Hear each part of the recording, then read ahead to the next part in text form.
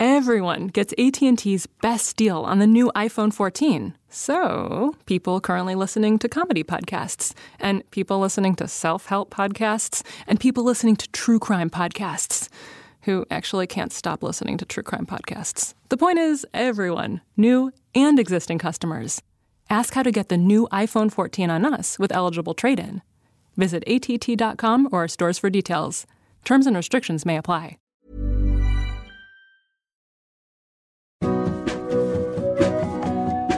From the creators of Relevant Magazine, this is the Relevant Podcast.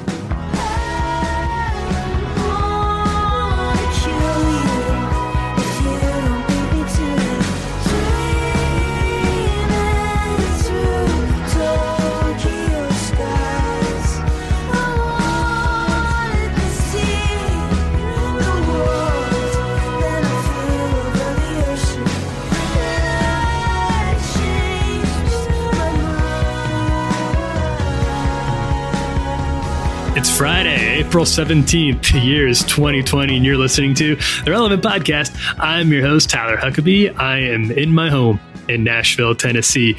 Meanwhile, down there in Orlando, Florida, he is watching all of his Quibi stocks soar. It is our friend, our illustrious producer, Chandler Strang. Hello. And then up there in Loveland, Virginia, he has already binged everything on Quibi. He has seen it. He's a Quibi pro, a Quibi veteran at this point. It's been out for like 4 days. It's our friend Jesse Carey. To be fair to the Quibi people, short videos meant to be watched on your phone sounded like a good idea. Hello.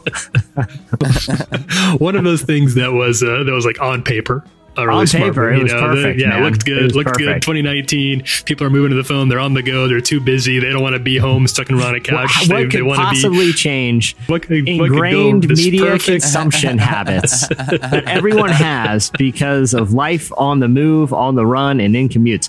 People only want to watch phones anymore. They don't spend any time at home. Let's launch a streaming service just for that. They're on the subway. They're in line. They're at Starbucks. They want to be. They don't want to. They want to watch short 5-minute shows. Yeah, exactly. What could possibly disrupt this perfect business model? What could possibly do it? What do you think? What do you think's happening in the Quibi HQ? Right. Well, nothing's happening in Quibi HQ, presumably, which is like a tech, a Silicon Valley. I'm sure, like empty hallways. So, what are their Zoom calls like? Are they just sitting around like, well, contents, they can still watch it. You always feel bad when there's like one of these big, tech ventures that's clearly like, I feel bad when movies bomb, man. Like, I honestly do. Because I think it's the dumbest thing about me. I feel I don't pity the stars. No, they'll be just fine. When a Channing Tatum franchise bombs, he's fine. He's okay. He's like, whatever. I'll go cry into a pile of money. But a lot of people worked on these big, that was somebody's dream. That was somebody's who sat in the movie theater, waited till the end to see their name in the credits. Because they've been working their whole life for it and nobody liked it. It is like you, Tyler. You and I have written enough articles in our time that you put so much emotion, and there's not even like this major financial investment from either of us personally, but you put a lot of thought and time and emotion and intellectual energy into creating something. You're like, I'm putting this out in the world, can't wait, and it's just crickets, and it is a defeating feeling, or or it's just some dismissive comment, more like irrelevant. It's like, I spent months reporting on this issue with child soldiers and the government's secret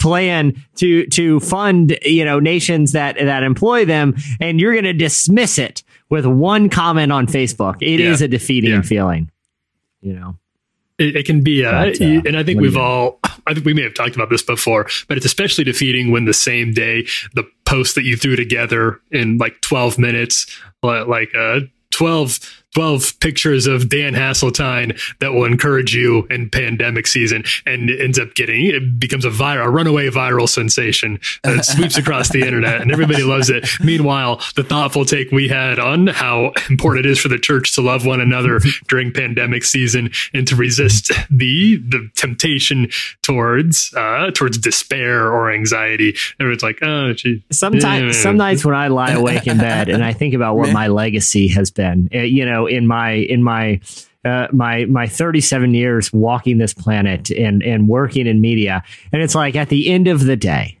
at the end of the day, I know that the two things that have had the most like objective impact that I can see that people have engaged with the most, commented on the most, read the most, spend the most time doing was laughing at me as I did a marathon Nickelback listening session where I just listened to their catalog for a week straight, and an article that I posted on April Fool's Day a couple years ago called "What Your Pastor's Genes Say About Their Theology." That's my legacy. That's the legacy. Okay? That's your online footprint.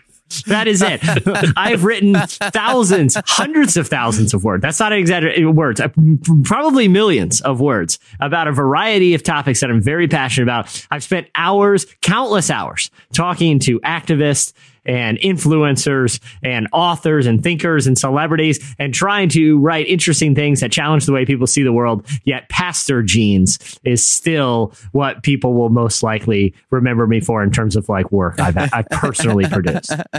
That's probably a lot of people though, when you think about it. Like that's like, how do you think at the end of his life, I'm sure he was, because they're fondly remembered, but say somebody like C.S. Lewis, an intellectual giant, sure, a scholar, an academic, a poet, knew multiple dead languages, not useful languages. He just learned languages nobody spoke because he wanted to know more, and wrote, obviously like very well known apologetic, like extremely, he's written a number of classics, but 9 out of 10 people, you stop him on the street, you say C.S. Lewis, they say, oh, that's the talking lions, something with the little kids who in the snow. It's like the viral video kid from like Charlie Bit My Finger, like at the dawn of the internet era, It's like that kid, Charlie from Charlie Bit My Finger, could go on to become like the prime minister of the UK and have a Churchill like following through, one of the most tumultuous chapters in history. But at the end of his life, he'd be like, wait, the prime minister's the Charlie Bit My Finger kid? That is crazy, man. That is so crazy. I remember that video. You can't outrun your past. Yeah. You can't outrun just your lean past. In. Just lean in. You can't choose your own legacy. Yeah. I think that's where people go wrong a lot of times. Like,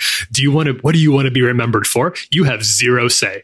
You do not. Other people are the ones who decide what you're going to be remembered for. And it may or may not be something that you want to be them to remember you for, but you'll be remembered for something. And it will very likely not be the thing that you spent most of your life working on, which is not a bad thing. I think that's okay. There's a lot of freedom in it. It's the professional adult equivalent of when you're in elementary school and you get an unfortunate nickname. That is your nickname. It doesn't matter what you do. It doesn't matter your academic life, your social life, your athletic life. Like, it doesn't matter. That nickname, that one day that your mom decided to pack a garlic and onion soup and you had bad breath all day. Guess what? You're stink tooth now from second grade all the way up till graduation. I don't care if you're the QB1 and won 5 state championships. You're stink tooth because of that one bowl of soup in second grade, and you're going to be that until college. That's just how it is. Sounds like we're getting a little personal here, and I didn't mean to pick at a scab or anything like that. I thought maybe those searchers would be fully healed now, but maybe did you have a nickname in high school? Fortunately, I did not. I didn't have anything that stuck. I had occasional like Uncle Jesse if I had like a haircut that people wanted to make fun of, or like a messy Jesse. That's like temporary. But those never stuck. But you guys know the kids. I had a guy in college. Oh, yeah. His nickname, and this is how I was introduced to him. Okay, his nickname was Pooter. Okay. And all I knew him was either Poot or Pooter. And that was it. And he had the personality of someone named Poot or Pooter. He was always getting into hijinks. And that's tough. One day someone came up to the wing, and I hung out with Poot every single day. Like, me and Poot were always, doing dumb stuff together. One day someone came up to the wing and I was just like hanging out in the alcove doing whatever. And he comes up and he goes, hey, and I won't say his real name, but let's say, is Matthew Jones up here? And I'm like, there's no Matthew Jones that lives on this floor. And he's like, are you sure? I thought he lived on this floor. I thought he was in that room. I was like, no, that's Poot's room, man. That's where Pooter lives. And he's like, that's Matthew Jones. I was like, I didn't even know his name. And he didn't want Poot or Pooter to be his name, but he didn't have a say in the matter. You don't get a pick. You don't get a say in the matter. That feels like more of a, and I could be wrong on this, but that does feel like more of a guy thing. Like guys will pick a random circumstance and assign. I'm sure there's exceptions, and maybe it's totally possible that like the nicknames that girls get are just so unsettling, and like mean girl stuff and filthy. They can't even say them in public. They wait till all the guys are behind closed doors before they bust those out, because it would be shocking to our core. Because here's the thing, when guys, because I can't speak for how this works in like young circles that are primarily comprised of young women, but I've been in the circles with dudes, and it's not that guys look for the most humiliating moment of your life to try to immortalize in a nickname. That's often the outcome. Like the one moment that you'd like to forget. You know what I mean? That one that one time you accidentally let one rip in PE class, or that one time you stumbled on the name, or you tripped and fell on the stairs. It's not that the desire is that they want you to have to relive that every time someone says your name, and to literally have your identity wrapped up in a horrible moment. The thinking is with dudes, what's the most hilarious thing that ever happened to that guy? And it's, remember the time he yacked in his classmate's backpack, and now he's Yak Pack Steve. Yeah, Yak Pack Steve. There he is. Yak Pack Steve had a really bad day. He had a big breakfast, a little unsettled, and he was going to throw up, and he had nowhere to do it, and he did it in his buddy's backpack. It was horrible. He had to go home sick. Little did he know he's Yak Pack Steve for the rest of his academic career. And it won't change. He doesn't get a redo. There's you can't like, he's not going to become Slam Dunk Steve because he did the game winning champion finals. Nope. He could do the splits over the opposing team. You might as well transfer 2 6-footers and like, bam, like windmill it in. And Yak Pack Steve, you did it. You saved it. You did it. You find a new school, Yak Pack Steve. Just find a new school. That's the only advice we got for you. Today's show is brought to you by Adventist Development and Relief Agency.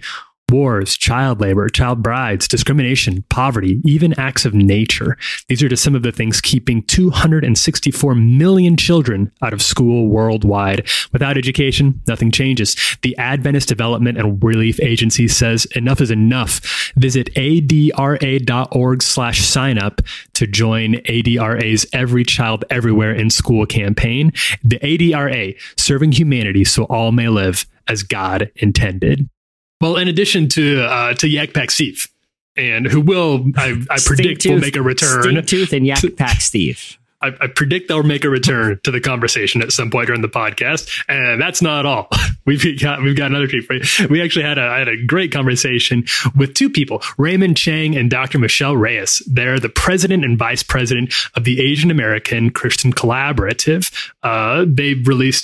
Their organization released a really, what I found to be excellent statement on how the church can and should respond to not just the COVID-19 pandemic, but some of the attempts to stigmatize Asian folks, to some of the instances of racism, both very overt and very subtle, that we've seen during this pandemic. I really loved their statement and was grateful to get to talk to them, not just about some of the sentiment that they're seeing and how we can fight back, but how the church can do a better job of confronting systemic racism at a broad scale that sort of transcends the pandemic we're in. That is a great conversation. I am looking forward to sharing all of that with you.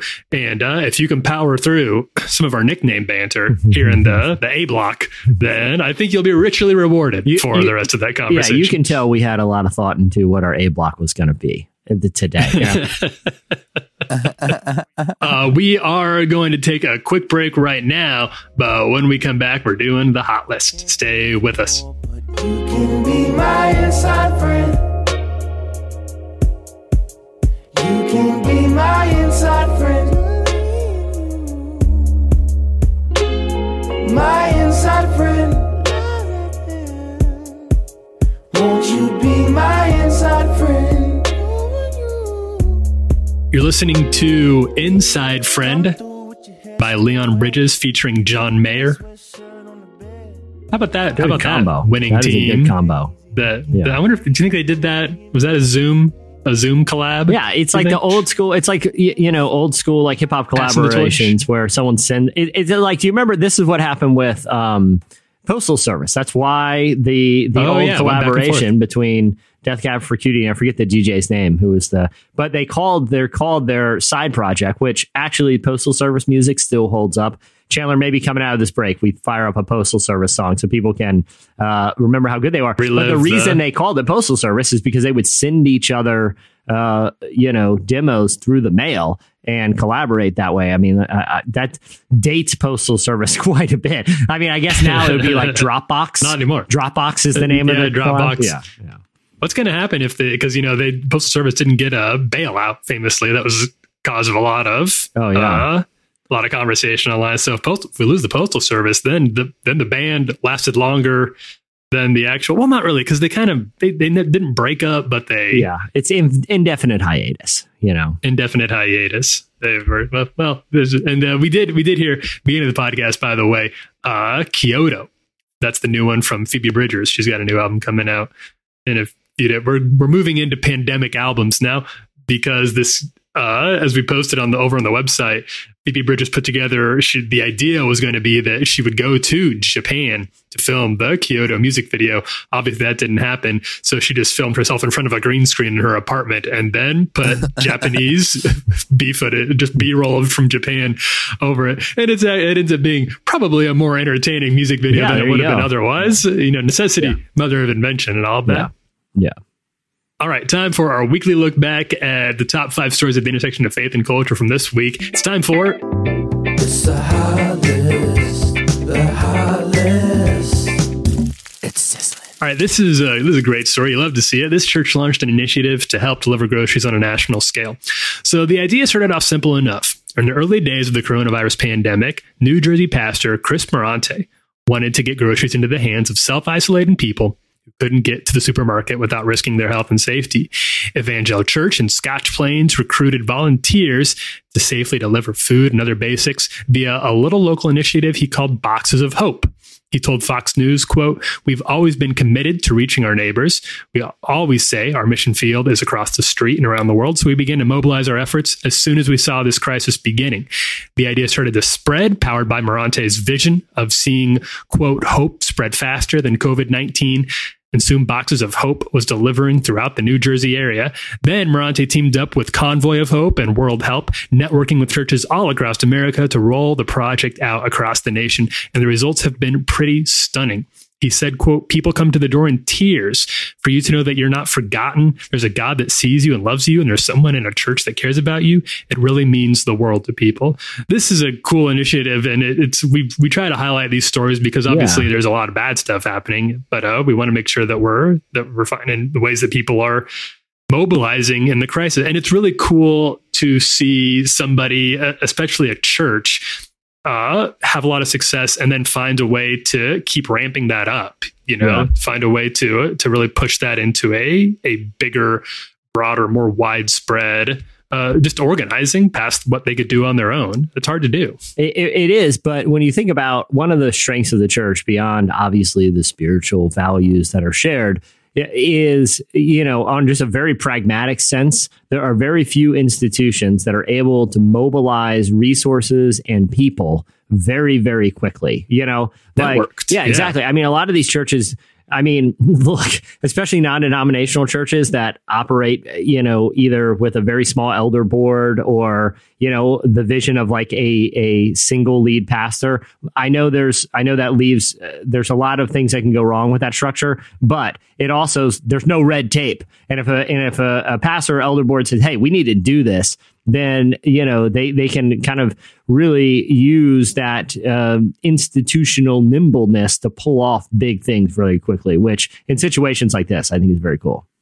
Yeah, when you're having to move really, really quickly and you don't necessarily have time and when churches can partner with other organizations pre-existing, like it's amazing the power of cooperation and organization and networking is always really impressive and is always really inspiring, but especially right now. And especially we saw it here in Nashville after those tornadoes went through, when you had 24 hours to start getting food water, hand sanitizer into people's hands. And it was really cool to walk around town and see churches doing that in their local areas. It's fun, and good on this church for finding ways to do that. And I hope they continue. We've posted links over at relevantmagazine.com with this story. If you and your church want to get involved, they're taking volunteers right now, and you can sign up with them, get connected to their resources, and start doing the same thing in your area too. Number 4 this week, Hulk Hogan on self-quarantine. God says God has taken away everything we worship. All right, so the self-isolation guidelines imposed by COVID-19 have cut a swath through every conceivable aspect of American culture, and there might be some measure of divine providence in that, according to Hulk Hogan, who took to Instagram to dish out a pile driver of thoughtful theological wisdom. He wrote, quote, God has taken away everything we worship. God said, you want to worship athletes? I will shut down the stadiums. You want to worship musicians? I will shut down civic centers. You want to worship actors? I will shut down theaters. You want to worship money? I will shut down the economy and collapse the stock market. You don't want to go to church and worship me? I will make it where you can't go to church. Quoted a famous passage from 2 Chronicles, if my people who are called by my name will humble themselves and pray and seek my face and turn their wicked ways, I will hear from heaven and will forgive their sins and heal their land. He finished up his post by writing that, quote, maybe we need to take this time of isolation from the distractions of the world and have a personal revival where we focus on the only thing in the world that really matters, Jesus. Hogan has spoken publicly about his faith in the past, saying he became a Christian when he was 14. He told TMZ, I've leaned on my religion. I accepted Christ as my savior. He died on the cross and paid for my sins. I could have went the wrong way. I could have self-destructed, but I took the high road. Now, last week we talked about the Steakums Twitter account and the unlikely wisdom we received from them. This, if anything, this is at least as unlike Hulk Hogan coming through with what seems like a pretty thoughtful biblical observation. It's at least as unlikely as the Steakums blue check. Yeah. And Hulk Hogan is, a flawed person who's said, let's call him there's a nuance to I'm complicated not gonna, legacy. I'm not going to sit here and talk about all of this public indiscretion. They're widely available, and this certainly is an endorsement. But I think anytime someone engages a conversation about God without seemingly any agenda, but just to kind of challenge people's thinking about the world and ask them to apply it to a biblical context, I think it's potentially a positive thing. But I don't know if I think the heart of what he's saying is good. Like, a lot I don't of think. Yeah, go ahead. I agree with you. Like, I think the heart of it is good. Like, hey, listen, the world has changed very rapidly, and we don't know when it's going to be back to normal. So take this time and focus on the things in your life that are important, and use the time to, kind of see your relationship with God in a new context. Like, I think that is good. Like, reevaluate why it's so hard not to be able to go out to a bar or turn your mind off and watch sports. Certainly reevaluate those things and prioritize what's important in life, spiritually, as well as relationally. But the one thing I said, the one thing that I caution is how he frames it of God has taken away everything we worship. I don't know if there's other people who are more, theologically well-versed in the idea of sovereignty, of what actually God, it's not about what God can control, but what he does control. And I don't necessarily think, I think that there's a danger in framing it of God has taken away everything we worship, because that means God created this virus with the intent of stripping down everything in culture at the cost of hundreds of thousands, perhaps globally, when all is said and done, millions of lives. I don't necessarily know that's the case. That God did that, that's how he orchestrated this. I don't know, but at the same time, I don't want to assign intentions to God that we're not sure if it was him, Doesn't square with my theology of how God works and what God does. And I think it's really easy for some people, including Hulk Hogan, whose own industry, professional wrestling, has been deemed an essential service right now. So it's easy for some people to, if the less affected you are, the more you can kind of take a step back and examine things a little higher up on Maslow's hierarchy like this. That's a good thing. I don't knock that. But I don't love that you can use, like you said, Jesse, you can use this time in a godly way without saying God caused this. God caused all this death and destruction. I don't think that, and I know there's a lot of different opinions out there about that, and I'm willing to, people of good conscience, I think, can disagree on exactly how sovereignty operates here. I would say that my own personal theology the idea of God, of coronavirus being like a curse, doesn't really pan out for me. Yeah, I agree. But hey, good on Hulk for saying this. Yeah, for throwing it out there. Having a little. It's interesting. It's interesting conversation. Yeah, chopping it up out there on Instagram about theology. We're all in uncharted waters here, so we're all saying a lot of things that we might feel a little silly about down the road. Number 3 this week: Americans are evenly divided on whether the Bible should influence U.S. law. All right, so should the Bible have any sway over the Constitution? Document itself doesn't mention Jesus or the Bible, and in fact specifically forbids any laws respecting an establishment of religion, of course. But according to a new Pew study, about half of Americans think the Bible should have at least some influence in U.S. law. Almost a quarter believe it should have a great deal of influence. Christians, of course, are more likely to believe the Bible should influence the law, 68% of whom say it should have at least some influence. That number jumps all the way to 89% if you're talking just about white evangelicals. Catholics, meanwhile, are split almost in half on the question. 51% say the Bible should have some influence. 48% say it should have not much or none at all. Similar difference among political parties. 67% of Republicans say the Bible should have at least some influence over U.S. law. That's almost the exact opposite as it is for Democrats. 66% of whom say the Bible should have little to no influence over the U.S. law. And there's also a lot of generational contrast. The older you are, the more likely you are to think the Bible should have at least some, if not a lot, of influence. 18 to 29-year-old respondents being the least likely to agree with that. Now, as Pew notes, the more probing question here is, to what degree should the Bible take priority over the will of the people? About 28% of Americans believe that the Bible should triumph over the will of the people when it comes to matters of law. Meanwhile, a little less than 20% agree the Bible should have some influence, but the will of the people should ultimately prevail. But among white evangelicals, 7 in 10 say the Bible should trump what the people want. This more or less lines up with other studies I think we've talked about here, right?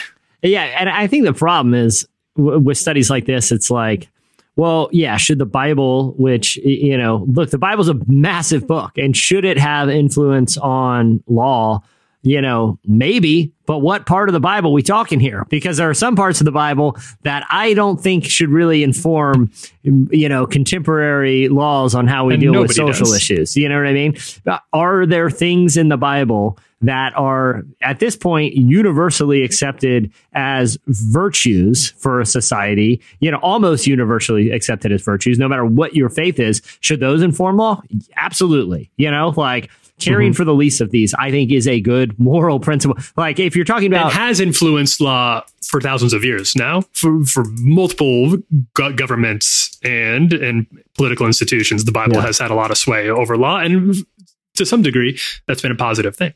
Yeah, for some degree it has, but I think the 10 Commandments are great moral principles, but I don't personally believe that thou shalt have no other God before me should be legally enforceable. You know what I mean? Personally, yeah, I try to follow that. I try not to have anything in my life before my relationship with God. I think it's the most important thing. But do I think a judge should go and say and tell someone who doesn't share my faith that they can't have another, God, whether that is like a deity or just some sort of, commercial idol?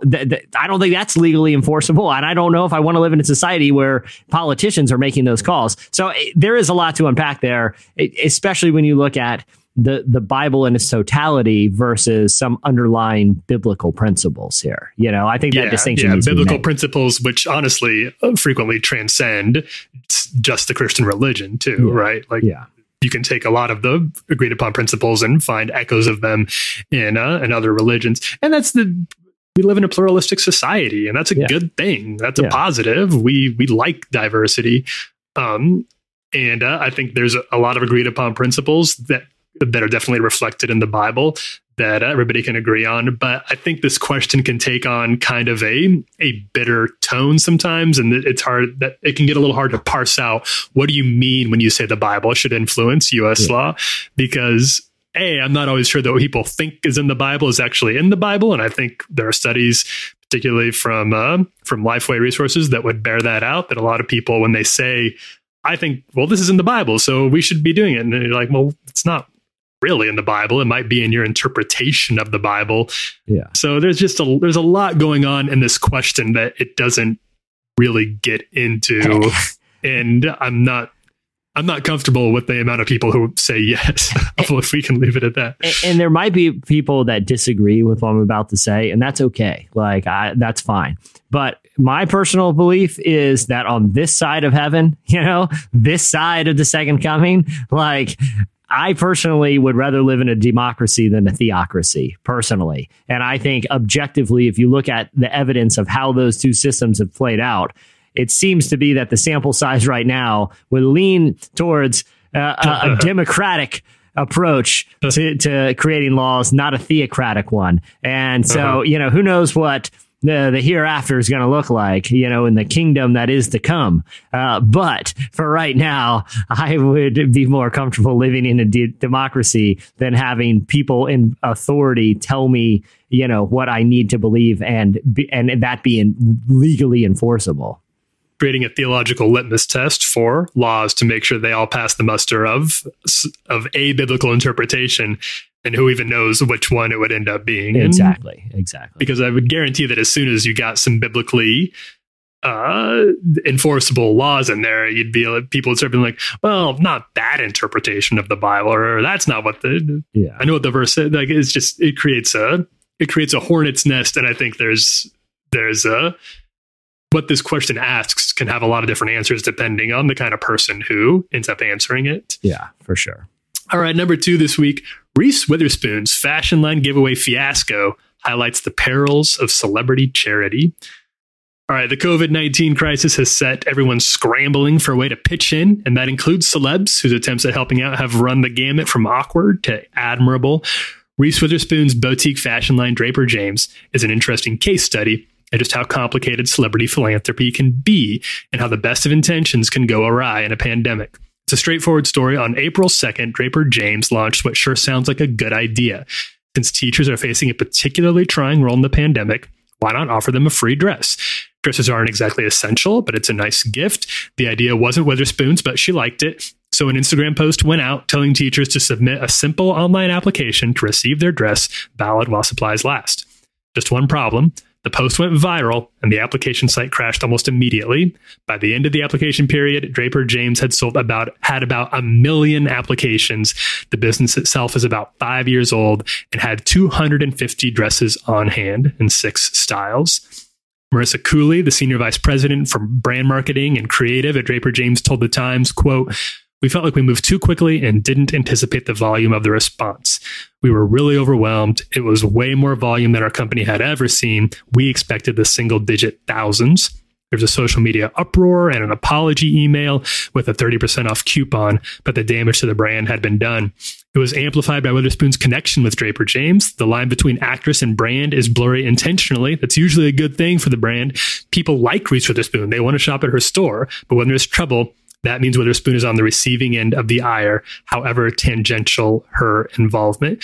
So this is an interesting story, and I don't tell it here to dunk on Reese Witherspoon or anything. I like Reese Witherspoon, and I think this is obviously not a bad thing. It's a case of good intentions gone right. That a lot of people, I think, are anybody who's trying to do a good deed, especially in a complicated time like this, knows the feeling of what happens when your eyes get a little bigger than your stomach, and you're like, oh, wouldn't this be fun? We should do this. It'd be a good thing. And then things just go out of control because things went a little too fast, like their senior VP said, and you didn't take time to get all the facts down or maybe be as thorough in your planning as you should have been. Yeah. Churches have a lot of experience here. Yeah, exactly. And you kind of feel bad for everyone involved here. You know what I mean? It seemed like everyone had good intentions, and obviously the brand is embarrassed and Reese Witherspoon's embarrassed, but it's the teachers, man. They took the time to fill out the application thinking that that's just something cool was going to be done for them. And that promise wasn't able to be fulfilled. Look, you can assign a lot of blame here, but it's just a bummer. But look, man, things happen. I would rather brands be thinking about ways to help, or just kind of ease the discomfort that a lot of people are feeling right now, even if they're not like offering some sort of like monetary assistance to people in need. But just doing something nice for people, I think, is a strong impulse. So, it's one of those things. Yeah, they should have thought through it more, but it's better to see brands trying stuff like this than not trying stuff at all, Yeah. Well, what's the alternative? This came from a really good place, and I've seen more than one. I think like trying to, and this is something else that I think spending a lot of time in churches has helped me learn, like limiting your scope is a really good thing to do. Like just saying, like, even if it just been, we want to offer teachers in Tennessee, Draper James is based here in Nashville. We want to get 300 teachers, it's like the first 300 or nominate, tell them why they deserve a job. Mm-hmm. It could have been executed. But you see this in a lot of things where even when things go right, a lot of people would just find reasons to dunk on people in the modern era. Yeah. I mean, it's like Tennessee teachers. Yeah. Any billionaire right now that cuts a check for like $25 million, which is a ton of money. Okay. Like a lot of money. $1 million is a ton of money. But anytime there's a billionaire who cuts a check for a humanitarian cause, which has been happening a lot in the, while this pandemic is happening, the reactions are very predictable. It's like, well, Jeff Bezos, sure, he gave $25 million. That's like if you or I gave $200. And it's like, well, have you given $200? It's like, so are you saying he shouldn't have given $25 million? Like, we're only going to be happy if he gives away $25 billion? It's like, let's just take the $25 million and like, yeah, if we want to revisit tax law, that's fine. We have an election coming up, and that's a big thing about, taxing the top, 1% of 1%. That's fine. But let's not shame people for doing good things because they could have done more. It's like, yes, everyone could do more, but let's praise people for at least doing something good. It's like, I don't know. Did you kind of get that impulse too when one of these billionaires does something like that?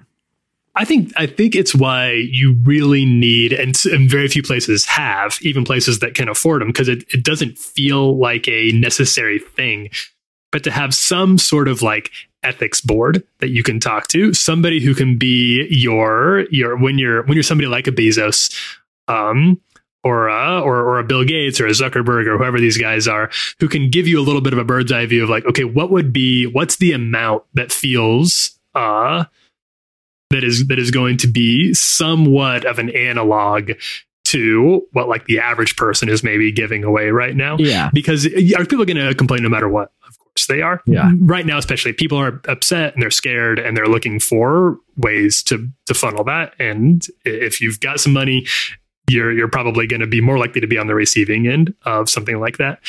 But having something like an ethics board is a really valuable accountability. Sure. And a lot of these places, I remember seeing, I won't be able to remember the numbers right now, but I remember seeing how few of these places, especially like the more money they have, the less likely they are to have them. It's a good thing to have around, because you don't need them until it's kind of like, like a lot of things in the US right now, you don't need it until you do. Yeah. Then you'll wish you had it around. Yeah. Ahead of time. And I think that, dude, I think that's excellent advice and real wisdom. But I also want to caution people from being critical of generosity. Yes, agreed. Because there's probably a lot of rando billionaires out there looking and be like, well, look at Bezos. If he hadn't given $40 million to world hunger, people wouldn't be all mad at him on Reddit. You know what I mean? Like, it's like, dude, let's just be like, okay, cool. He gave 40 million. Could he give more? Yeah. Will he? Maybe. I don't know. But let's just take the 40 million and feed some hungry people here and not complain that he didn't give 80 million or whatever arbitrary number you want to, assign to somebody's generosity. I did see that. I can't think of that guy's name. We talked about him a few weeks ago. The guy who started that Silicon Valley credit card company. Actually, I think it was in maybe the Bay Area or so. Yeah. But he took a big pay cut. He was a CEO. He was at the top. He was doing well. Ended up taking a big pay cut. He went down, I think, to the minimum wage that his company offered, which was still quite a pretty healthy chunk of change. Yeah. And saw like a lot of very positive results, both business wise and in terms of just personally, and in terms of HR with his own company. And I saw that he instead of they were looking at layoffs, he went and talked to the team directly said, here's the number of people we're thinking about having to let go. And instead, the entire company voted, and everybody got a vote to take pay cuts instead of lay anybody off. And that was really cool to see. That's a really interesting way, that is cool. An ethical way of trying to navigate having a decent amount of money and being a CEO during a really complicated time. Yeah. There's probably no right way to do it. There's just no plan. They didn't teach this in exactly. econ. Everyone's dealing with a crisis, and let's give everybody a little grace here. We're all trying to figure this out. Yeah. Coming in number 1 this week, one and a top one. Dance your heart out to Lauren Daigle's socially distanced spin on Still Rolling Stones. All right, so one of the entertaining parts of global efforts to flatten the curve has been how many musicians have been trying to get creative with their own live performances. Everyone from Lin-Manuel to Miranda to Chris Martin has released Zoomified versions of their hits, and now Daigle is getting in on the action, virtually recruiting no fewer than a dozen of her bandmates and background singers for a rollicking version of Still Rolling Stones. The performance doesn't lose a single inch of its fun or power over social distance. You'll hear what I mean. Check it out.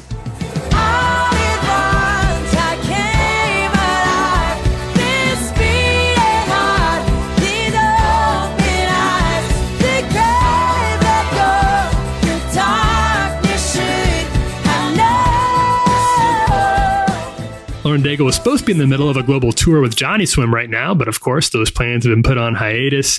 But it's nice to see she's making the most of a bummer situation. I've never been in a band. Jesse, you've been in a band. How difficult is this realistically, do you think, to set up the conference call and have everybody playing their own instrument in isolation to make something like this work? I would say, from my experience, nearly impossible, because I was in a band. It was nearly impossible to do when we were in person. So this would be hence me not being in bands anymore. You always have one goofball in the band who's always jacking around during band practice, and that guy is no longer in bands. So I think this would be very, very difficult. But I mean, look, I saw them perform. I saw Lauren Daigle and her band perform at Lollapalooza this year. They're all incredible musicians. They could probably do this blind. They probably don't even need connections on Zoom. They could probably she could just like text them on the count of 3, count to 10, and we're all going to start singing. And if you magically match them up, it would work, because that's how good they are. I just want to know where my invitation is, because I have a good baritone, and they could have just added one more thing in there, be like, oh yeah. You know what I mean? Like, I am the guy in the old Chili's jingle that's just waiting for my turn. And I go, with barbecue sauce. You know what I mean? Where they're like, I got my baby back, baby. Chili's, baby back. And then there's just one guy, and his whole thing, he's just waiting for it. He goes, with barbecue sauce. I could be that guy. I could be the baritone, Still Rolling Stone. I know for a fact, this is just, I know my own luck. I know my own my musical ability. I know you could put me on the rain stick, and I would find a way to mess it up. I would be half step Huck for the rest of my life, because during our big live Zoom performance, I got the rain stick off, and everybody would make fun of me. It'd be my new nickname. Old rain stick McGee or what? Yeah. And they wouldn't even need to tell me. They would just like, Jesse, just when you feel a lull in the music, just say something random in baritone. I'm like, what do you want me to say? Is there a lyric? And they're like, just say anything. And coffee mug. And they're like, oh, that works. Do it. That's totally fine. Just say something random, and people think it's supposed to be there, and it'll give you that nice baritone soul. So there we go. All right. Well, that'll do it for this week's. It's the hot list. The hot list. It's sizzling. Stay tuned. When we come back, Ray Chang and Dr. Michelle Reyes will join us. I was a fool. I was blind. I kept my eyes shut half the time. All the lights, one by one, here they come. You're listening to Here They Come. It's by Hamilton Lighthouser. All right, so today we're talking to two people, Ray Chang and Dr. Michelle Reyes. Ray Chang is the president of the AACC. He's a pastor and an author. Along with regularly preaching God's word, he speaks widely throughout the country on issues pertaining to Christianity and culture and race and faith. He lives in Chicagoland, serving as a campus minister at Wheaton College, overseeing discipleship efforts. Prior to entering vocational ministry, Ray worked in both the for-profit and nonprofit sectors. He's married to Jessica Chang, who serves as the Chief Advancement and Partnerships Officer of the Field School. Dr. Michelle Reyes is the vice president of the AACC, as well as a church planter, pastor's wife, author, speaker, and activist. She lives in Austin, Texas. Michelle co-planted Hope Community Church. That's a minority-led, multicultural church that serves low-income and disadvantaged communities in East Austin, alongside her husband in 2014, and also serves as the local CCDA Austin networker. She has a book coming out with Zondervan on cross-cultural relationships. Her writings on faith and culture have appeared in Christianity Today Women, ERLC, Missio Alliance, Faithfully Magazine, and Pathos, among others. She and her husband have 2 young kids, 4 and 1 years old. Here is my conversation with these two. I was really interested and excited to talk to them about racism, particularly anti-Asian racism, which has flared up with the coronavirus, due in part to panic and some bad faith actors, and their wisdom for this time, especially for us here in the church, was so thoughtful and so poignant. I wish I could play the whole thing. Here's a few clips of it. We'll have a longer, more fleshed out transcript of our conversation on the site later on. Here is Ray Chung and Michelle Reyes. So the first thing I wanted to know from them is really how this statement even came together in the first place. What was the impetus for writing it and for getting it out there? Here's what they said. There were a few of us that were in a chat because we were all kind of experiencing similar things from people in and out of the church, and the experiences that we were facing as Asian Americans, even though we came from different backgrounds, were so similar as well. And I mean by backgrounds, like ethnic backgrounds. So, you know, you have a guy like Jay, who is Filipino, Jeff, who is Chinese, and then myself, who's Korean, and then Michelle, who's Indian American. And, you know, all of us are ethnically different, but we are all experiencing similar things, and we're all in different locations as well. I mean, Jay and I are in Chicago. So Jay is in the city of Chicago. I'm in the suburbs of Chicago. Michelle is in Texas, and Jeff is in California. And we were all experiencing a type of either denial or diminishing or dismissal of kind of the racism that was starting to develop around the Asian American community. And then we were also hearing acts of overt violence that were being committed against other Asian Americans, whether they were East Asians or they were South Asians or Southeast Asians, you know. And so we were very concerned with the direction of the conversation that was taking place. And we wanted to make a statement so that churches and Christians could be educated on the issue, and that if we can help people kind of curb the violence and curb the racism and prevent it from getting worse, that would have been good. And so that's what we try to do. We really wanted to make sure that church members, Christians, non-Christians alike, knew that this was wrong, that this was a sin, that, you know, violence that includes everything from spitting to yelling at people to even stabbings, which have taken place for nothing other than being Asian, should be stopped and prevented where it's possible. And so that's why we drafted the statement and launched this organization called the Asian American Christian Collaborative. I think a lot of us have heard some of the horror stories about racism, the headlines, but I was curious to hear their thoughts on some of the more systemic issues we might be facing and how those are influencing our response collectively and as Christians in particular. Here's what they had to say about that. I feel like I have to take a step back to answer that question, and just I think it's important to be very clear as to what anti-Asian racism is. And anti-Asian racism is not just racial prejudices leveled against Asians and Asian Americans. In fact, the definition of racism as a whole is really any prejudice against someone because of their race when those views are reinforced by systems of power.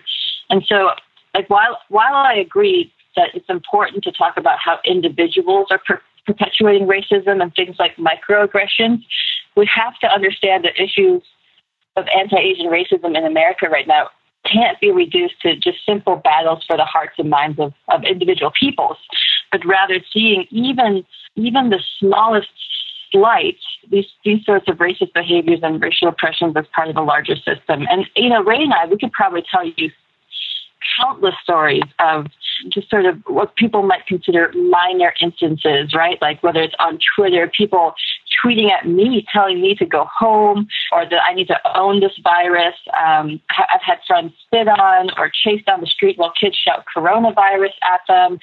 Or people just like stepping off the sidewalk and going on the other side of the street when we are coming near. But when I'm counseling Asian Americans, because I'm a church planter, pastor's wife, very much involved in day-to-day ministry on the ground in the church. When I'm counseling Asian American Christians about these kinds of things, I tell them, don't fight the individual, fight the system.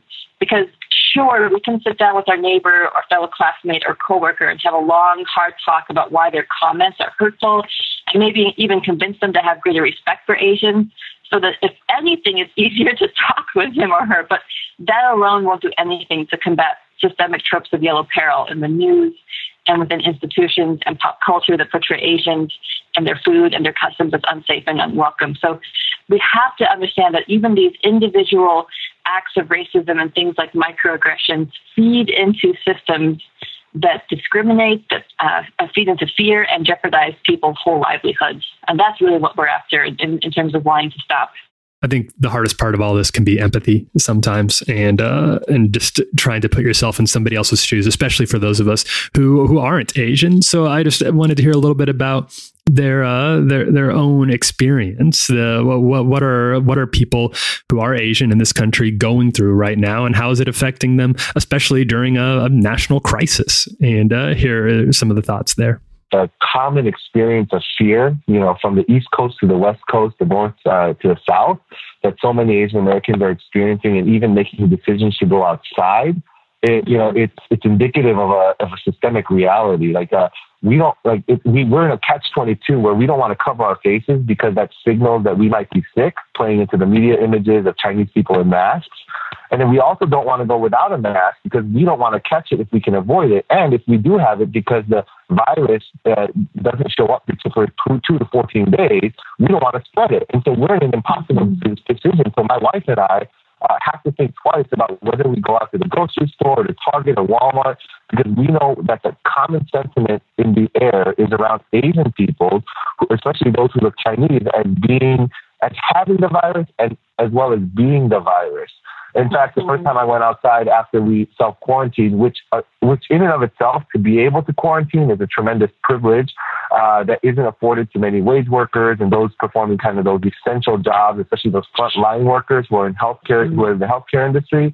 I went to Walmart, and two women who happened to be white pointed at me as soon as I walked in and said, "There's another one." And at first I was wondering what they meant. But it didn't take long for me to look around and see that the only distinguishing feature between me and everyone else was that I was Asian. Other people were wearing masks. Other people were dressed in a similar way. Other people were men. Other people, were taller, all this other stuff. But that was, to me, was like, okay, this is the first time I left my house in a week. And the first time I leave the house, someone identifies me as and equates me to the virus. And that was concerning to me. That was Ray Chang and Michelle Reyes. Check their work out at AsianAmericanChristianCollaborative.com. AsianAmericanChristianCollaborative.com. That's for bolt cutters. I've been in here too long. That's the bolt cutters. Whatever happens. That's the bolt cutters. I've been in here too long. Fetch the bolt cutters. You're listening to Fetch the Bolt Cutters. It's the new one from Fiona Apple. Well, normally, for the past couple of however long this has been, Jesse and I launch into another round of Quarantine Recommends, where we tell you what we've been watching while under quarantine. We're going to switch it up this week. You may have seen over on relevantmagazine.com an update from the staff here about a new era of Relevant that we're very excited to launch into. As part of that, we are welcoming back after a 6-month hiatus our founder and CEO, Cameron Strang. Cameron, we are all excited to welcome you back to the podcast, Cameron. Yeah, Hi. welcome back. That was really weird hearing you host the show. I've been see what you've missed. Oh yeah. This has been really, you haven't been listening, have you? On my sabbatical, I had smooth filters sailing on all my internet that I could not see nor engage anything from Relevant. It was very sad. Yeah, well, Tyler has been using this as you can hear from that intro, for his audition for the next host of 60 Minutes. And I'm very impressed. He's gonna do the Mickey Rooney segment at the end of the show. What's the deal? What, this is all cotton. When I buy the prescription pills, it's like half cotton now. This is usually our true crime part of the podcast, where I update somebody on my latest investigations into the Nashville crime scene, but we're foregoing that now, possibly indefinitely.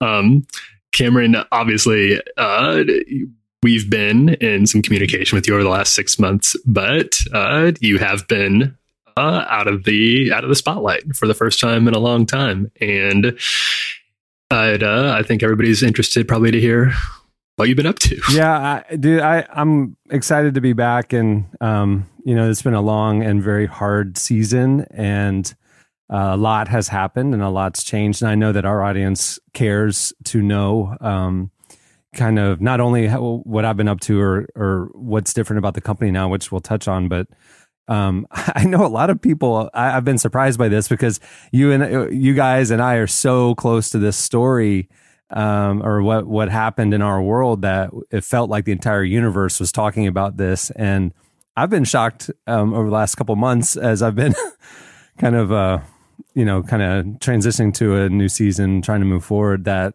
a whole lot of people have no clue what happened. And I think that's probably a good place to start. Last fall, it started on Twitter and then expanded from there. A former employee talked about his experience working with me and shared some stories of essentially insensitivity on my part, and other employees saw that and started to share their stories of difficult work experience with me. Some big labels were put on me. It was very, very hard. It felt like a cacophony online of people wanting me to go away, and it was shocking to me. I'll be honest with you, because coming up for air, like looking back at 20 years of doing Relevant, I mean, we started this in 2000. We've always been advocates for racial justice, racial equality, gender equality in the church. I grew up charismatic and female pastors, and my mom co-owns my parents' company, and I was raised by strong women, and our company reflected that. Our staff has always been majority women in leadership, equal pay. If you look at our magazine, the voices we gave our platform to, of diverse voices, justice issues that we would raise and advocate for, I mean, that trickled down from the top. I mean, that was because I'm passionate about those issues. And so last fall, when stories were told that painted me in a light of having racial bias or gender bias or things like that, it was almost like shocking to me. Like I didn't know what to do, and I couldn't like defend myself. You can't argue with the internet, and so I decided to go away. I decided to handle this in a private way. I decided to try to learn from this. I tried to honestly, whether I succeeded or not, try to set an example of humility and leadership and teachability. And so I went on a sabbatical. We immediately, got into counseling. I started talking to a lot of leaders about what was going on. The thing that opened my eyes was probably the through line in all of it was an issue of unhealth, and probably I wasn't a good boss. And, I can sit there and explain all the reasons why I probably got to that point, starting the company when I'm 24 by myself, no money, always struggling, always hustling, and always stressed out. I mean, for 20 years, you're just not always your best. Usually on payday, I was a little more stressed than other days. And I understand that I did, I was not sensitive to those issues, and I wasn't. And I learned a lot through the process. I was given a lot of books that I should read, and I learned a lot through conversations and others. But really what I wanted to do is get to the core issue I didn't want to just treat symptoms. I wanted to treat the disease. And I was just unhealthy as a leader. I was a toxic leader. I just was not, I wasn't my best. And so in counseling, we've been working on that a lot. Been, through a lot of ups and downs over the last 6 months. Like there was definitely a couple months there where I just was ready to walk away. I mean, it just was like this, the world hates me. This is not worth fighting for. Maybe 20 years was a good run, and I would say going into the holidays, some national leaders reached out of concern. And there was one weekend in particular where there were 5 different leaders that all texted me or called me and said that the Lord woke them up with me on their heart, and they were praying for me, and that they felt like they needed to reach out and tell me that God's not done with Relevant yet, and God's not done with me yet. And that I need to embrace this, but I also need to fight for this. And so that kind of got me out of, a downward spiral and helped me kind of pivot and say, okay, Lord, well, if you're not done, and I want it to look really different. I need it to look really different. I can't do it like I was trying to do it before. The company had become unsustainable, frankly. We had bitten off more than we could chew, and we were drowning every day. And that was really hard. So around the holidays, I started to kind of pray about and dream about, like, well, okay, if knowing everything I know now, what would I do differently? If I was launching Relevant from scratch in 2020, knowing everything, not just everything that happened and my mistakes in leadership, but also to the business, changes in media. We had the same mission. We wanted to reach a generation for Christ, and we wanted to challenge a generation. How would I do it? I probably in 2020 wouldn't be mailing paper to people's houses if I'm trying to reach 25-year-olds, and it's just started to look at things with fresh eyes. And we had to make some hard decisions. I mean, subscribers know, like we said last week, officially, we had to put the print magazine on hiatus. It had become unsustainable financially through this last season. And while that's sad, it was something we'd done for 17 years. It doesn't mean that we can't take that type of content and that type of mission to other platforms. And so we started to dream up, well, what does that look like? And so I continued counseling. I continued, every week, talking to countless leaders and mentors. And through that process, started to put together a plan for life and for Relevant, rebuilding this company from scratch. One of the things that I didn't want to do again was run this thing alone. I didn't want to be out there on my own. I needed covering. I needed help. And so I realized I needed a board. Now, we're a privately held for-profit company with fewer than 10 staff members. We're tiny. But I needed a board. And so I reached out, and we created an executive board, which for our kind of company is essentially an advisory board. I wanted it to be a diverse board. I wanted to not be in name only or bureaucratic. I wanted it to be people who cared about Relevant, who were national leaders, and who cared about me and could help me be the best leader I could be, but also help Relevant missionally go to another level. And we took a few months to put that board together because there was a lot of conversations and a lot of prayer. And we introduced that board in our update this week, and I'm really excited about them. It's chaired by Tessie Guel-DeVore, who is the president of Bible Media Group. She was the first female president of the Spanish Evangelical Press Association. I've known Tessie for years. I served on the board at Oral Roberts University with her. She's an amazing leader. We also have Dr. Darius Daniels, who's pastor of Change Church here in Orlando and in New Jersey. But he's Princeton Seminary, and he is one of the wisest people I know in all aspects of life, even outside of the pulpit. He's an amazing leader. We have Christine Kane, who everybody knows, founder of A21 Justice Organization with her husband, Nick, and also Propel Women.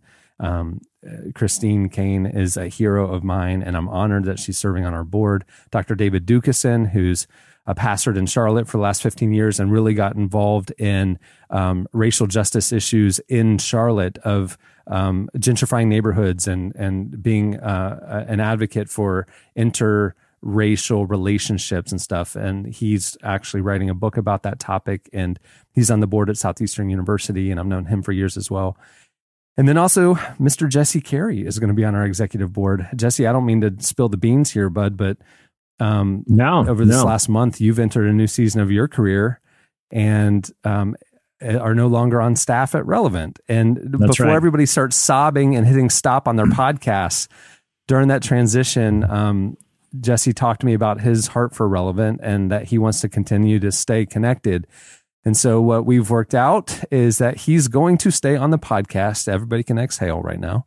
Jesse's going to stay on the podcast, and he's also going to serve on our executive board. And I love that because nobody has probably been more influential in Relevant's mission and voice over the last 15 years than Jesse. And to keep that relationship long-term where he knows the good and the bad and the ugly and the challenges of this thing. And so from a board seat, being able to advise and help and even speak to the other board members about kind of our day-to-day and help me see the forest for the trees as he's now outside of our ecosystem, I think will be a huge thing. So those are the 5 people on our executive board. And with their help, I kind of submitted some challenges to them, over the last couple of months. I mean, America is in a difficult situation right now. It's an odd time to be coming back as a business. And so they helped me kind of navigate some decisions we had to make as a company and help set things up. One of the things that the board is going to do, other than just be there for me, is they're going to be there for the staff as well. Something I learned based on the stories that were told last fall is that we're small and we don't have like an HR department or anything like that. We're a tiny team. And so there were times where there was something that happened with a staff member where they didn't feel they had anybody, they were frustrated or offended or something was off and they didn't feel like they had anybody they could go to help solve it. The board is going to sit in that seat for our staff, that if anything ever happens moving forward where they don't feel like staff leadership sufficiently addressed it, they have access to our board and they can talk to our board about it, and our board can talk to me and we can figure it out together. And I think honestly, if I'm reading a lot of what was said last fall through the lens of how we're going to operate moving forward, almost none of it would have been an issue. It would have been solved then. You know what I mean? And I'm really excited about that covering. I'm excited about the fact that they're going to be involved. I mean, board members call me literally every day. I mean, it's like they have rolled up their sleeves, and this is not a board for show. It's a board of people who deeply care. And as we're talking about that, we're talking about what kind of a company to be where I could be a better leader, where we could have more margin, where we didn't bite off more than we could chew. We weren't always redlining. We weren't always going too fast. And so started, like I mentioned, dreaming up a new era of Relevant. And, I started to dream again. I got to be honest with you. It's been exciting. And we put together a business plan where we are excited for you all to see it over the coming 6 months. A lot of changes, a lot of good changes. You all are podcast listeners. There's going to be a lot more podcasts coming from Relevant. We are excited about podcasting and we are doubling down on it. There's going to be a new relevantmagazine.com launching in the next week or two. We're very excited about that. It's going to bring more of that magazine level journalism and content, as well as the daily stuff that you love from us. But it's going to have a lot more on the spiritual growth side. We're launching a Deeper Walk daily devotional series. We're partnering with ministries and organizations to create content that we couldn't create on our own. We just launched a podcast called Signs of Life with American Awakening, which is an organization out of Boston wanting to spur a spiritual awakening in this generation. And we're going to be doing content each week on our website with them. And we're partnering with the Lumo Project, a Bible engagement project. They're the ones bringing Deeper Walk, making Deeper Walk possible. I want to be very clear to everybody listening and who've been concerned or asking questions about how I'm doing. This is not a me on a ship with a big old mission accomplished banner behind me moment. I mean, this isn't like, hey, I'm back. Everything's fine. This is me midstream. The board has challenged me that this is the time for me to come back. Just like right before the holidays, I got unsolicited calls from leaders saying, God's not done with you and not done with Relevant. Over the last month, I've been getting a lot of outreach from leaders that I hadn't talked to in a long time saying, now's the time for Relevant and for you to come back. And I brought that to the board and said, what do you all think? And they said, absolutely, now's the time. And so I'm coming back to work, working on a lot of the new. I'm focusing on the launching and the partnerships and the things like that. And I will come back to the podcast because I love it. And next week, the Relevant Podcast will even be getting a reboot as well with a new cast. And I'll be coming back, and the permanent cast members, I think you all will be very excited about. But it's going to be a new era. And all I ask for people who have been concerned or even skeptical hearing my voice is just, I ask for the grace to walk this out. And, like I said, I can't snap my fingers and make everything right. This is a long-term process of healing and restoration and reconciliation. And I'm still in weekly counseling, and I'm still, talking to mentors and advisors and leaders every day. And I feel like I'm growing every day. And I'm going to continue to pursue that. And, I don't know what the future will hold as far as like how work will go or how different it'll be. And, I'm very wary of slipping back into old habits or stress patterns. And I've been talking to the people around me about that. And so hopefully with that covering, I'll be able to move forward in a healthy way and continue this process of growth and healing, both for me and for the people that were hurt. I am deeply sorry for hurting people that were close to me. I'm sorry for hurting people here, the friends that feel like we're friends from the podcast relationship and stuff, that were concerned about what they heard about me. It was a very difficult season to walk through, and very eye-opening and very humbling. And I appreciate everybody's grace and staying connected with us as we've, tried to move forward. So there you go, y'all. I don't know. You know what? I have some PR friends who are going to be very mad at me about what I just said. Like I probably said way too much, but whatever. That's the truth. Tyler, I can't, obviously I can't speak for you, but you and I have been doing this, we've had lots of people that have been very gracious and cool about, we've been able to do this podcast with a lot of interesting personalities, and it's been fun being able to, try to keep things going. But it's also been, I know, Tyler, like I said, I can't speak for you, but I know it's been a challenging time. But, it's also something where I really think it's an opportunity to address things and, listen to feedback and like Cameron, like you were saying, be humble and be teachable. And, being out of the day to day for a couple weeks now, like Cameron, you had mentioned me kind of transitioning off of being a full-time staff member. I wanted to still be on the podcast, and I wanted to serve on the board because I love Relevant. I love Cameron. I love the listeners and our readers, and I love my colleagues, and I love my former colleagues. And I think, we have been afforded an opportunity that a lot of people don't get, and that's another chance. And I am deeply appreciative of that. And I also, for people who are skeptical, the only thing I would ask is just for time. And, a lot of things behind the scenes, Cameron seeking counseling and advisement from a lot of different leaders. And, we want to institute institutional changes to, and that's part of what this board is, and giving our staff access to them. And I'm sure listen, we're all people and we're going to make mistakes, but we want to try to correct patterns of the past and create a more healthy institution that, day to day reflects the values that we've tried to represent editorially for a long time. And so, for people that are still listening, we're really appreciative of you sticking with us. For people that are skeptical, we say, that's okay. Just give us some time. Let us try to prove that, these changes are substantive and that our institution is going to run differently. And I'm excited for what's next. And, it's one of those things where, we,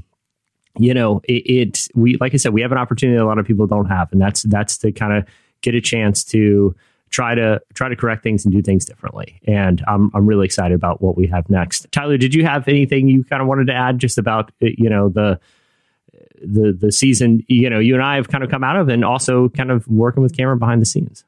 Yeah, I think you expressed a lot of my thoughts really well, Jesse. The people who've stuck with us, I'm really grateful for you. It has been a challenge, and there's been a lot of people who've been very encouraging in the middle of that challenge. I really appreciate that. There's been people who've been skeptical, who've been concerned, who've been critical, and we've tried to listen. I hope you feel heard. I really do. We haven't been able to obviously individually reach out to every single person, but I hope you feel like it's been an attempt on our part to hear those concerns out and to accept them in good faith, because we've really tried.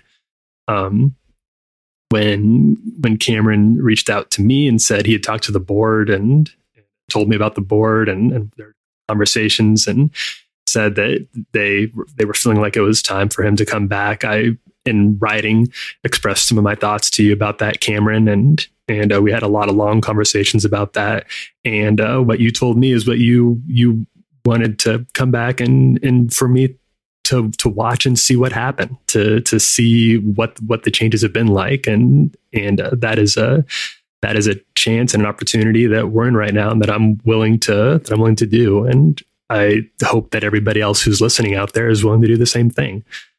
And we are still going to be listening, like you alluded to, Cameron. We are still going. This isn't a mission accomplished moment for any of us, for Cameron or for us as an organization. We want to continue. There's no finish line for the relevant mission. Right. And so we will continue to listen in whatever ways that we can, and we hope and pray that, literally hope and pray along with you all, that mission will continue to go forward with all of you. I appreciate you guys, and looking forward to this new era and the next season a lot. And I hope that everybody else is too. I hope that you'll be pleased with what you see. All right. I think that'll wrap it up for this week. Hey, thanks for listening, everyone. Thanks to Ray Chang and Dr. Michelle Reyes for joining us. You can check out all of their work at the AACC over at AsianAmericanChristianCollaborative.com, AsianAmericanChristianCollaborative.com. You can also sign their statement over there, and I would encourage you to do that. And with that, I think we'll wrap it up. I'm Tyler Huckabee. I'm Chandler Strang. I'm Rainstick McGee.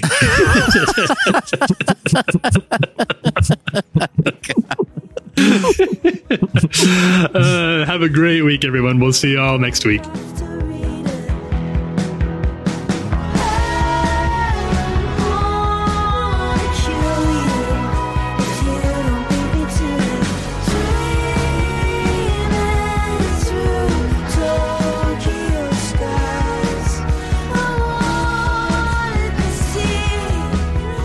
Thank you for listening to the Relevant Podcast.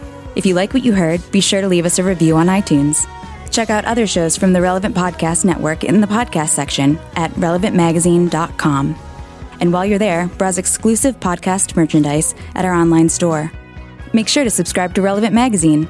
Info is available at relevantmagazine.com/subscribe.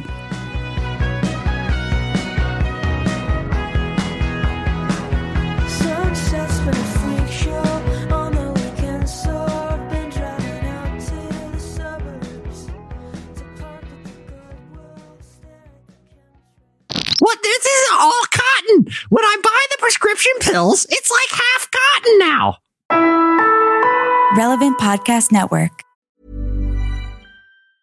Everyone gets AT&T's best deal on the new iPhone 14. So, people currently listening to comedy podcasts, and people listening to self-help podcasts, and people listening to true crime podcasts, who actually can't stop listening to true crime podcasts. The point is, everyone, new and existing customers.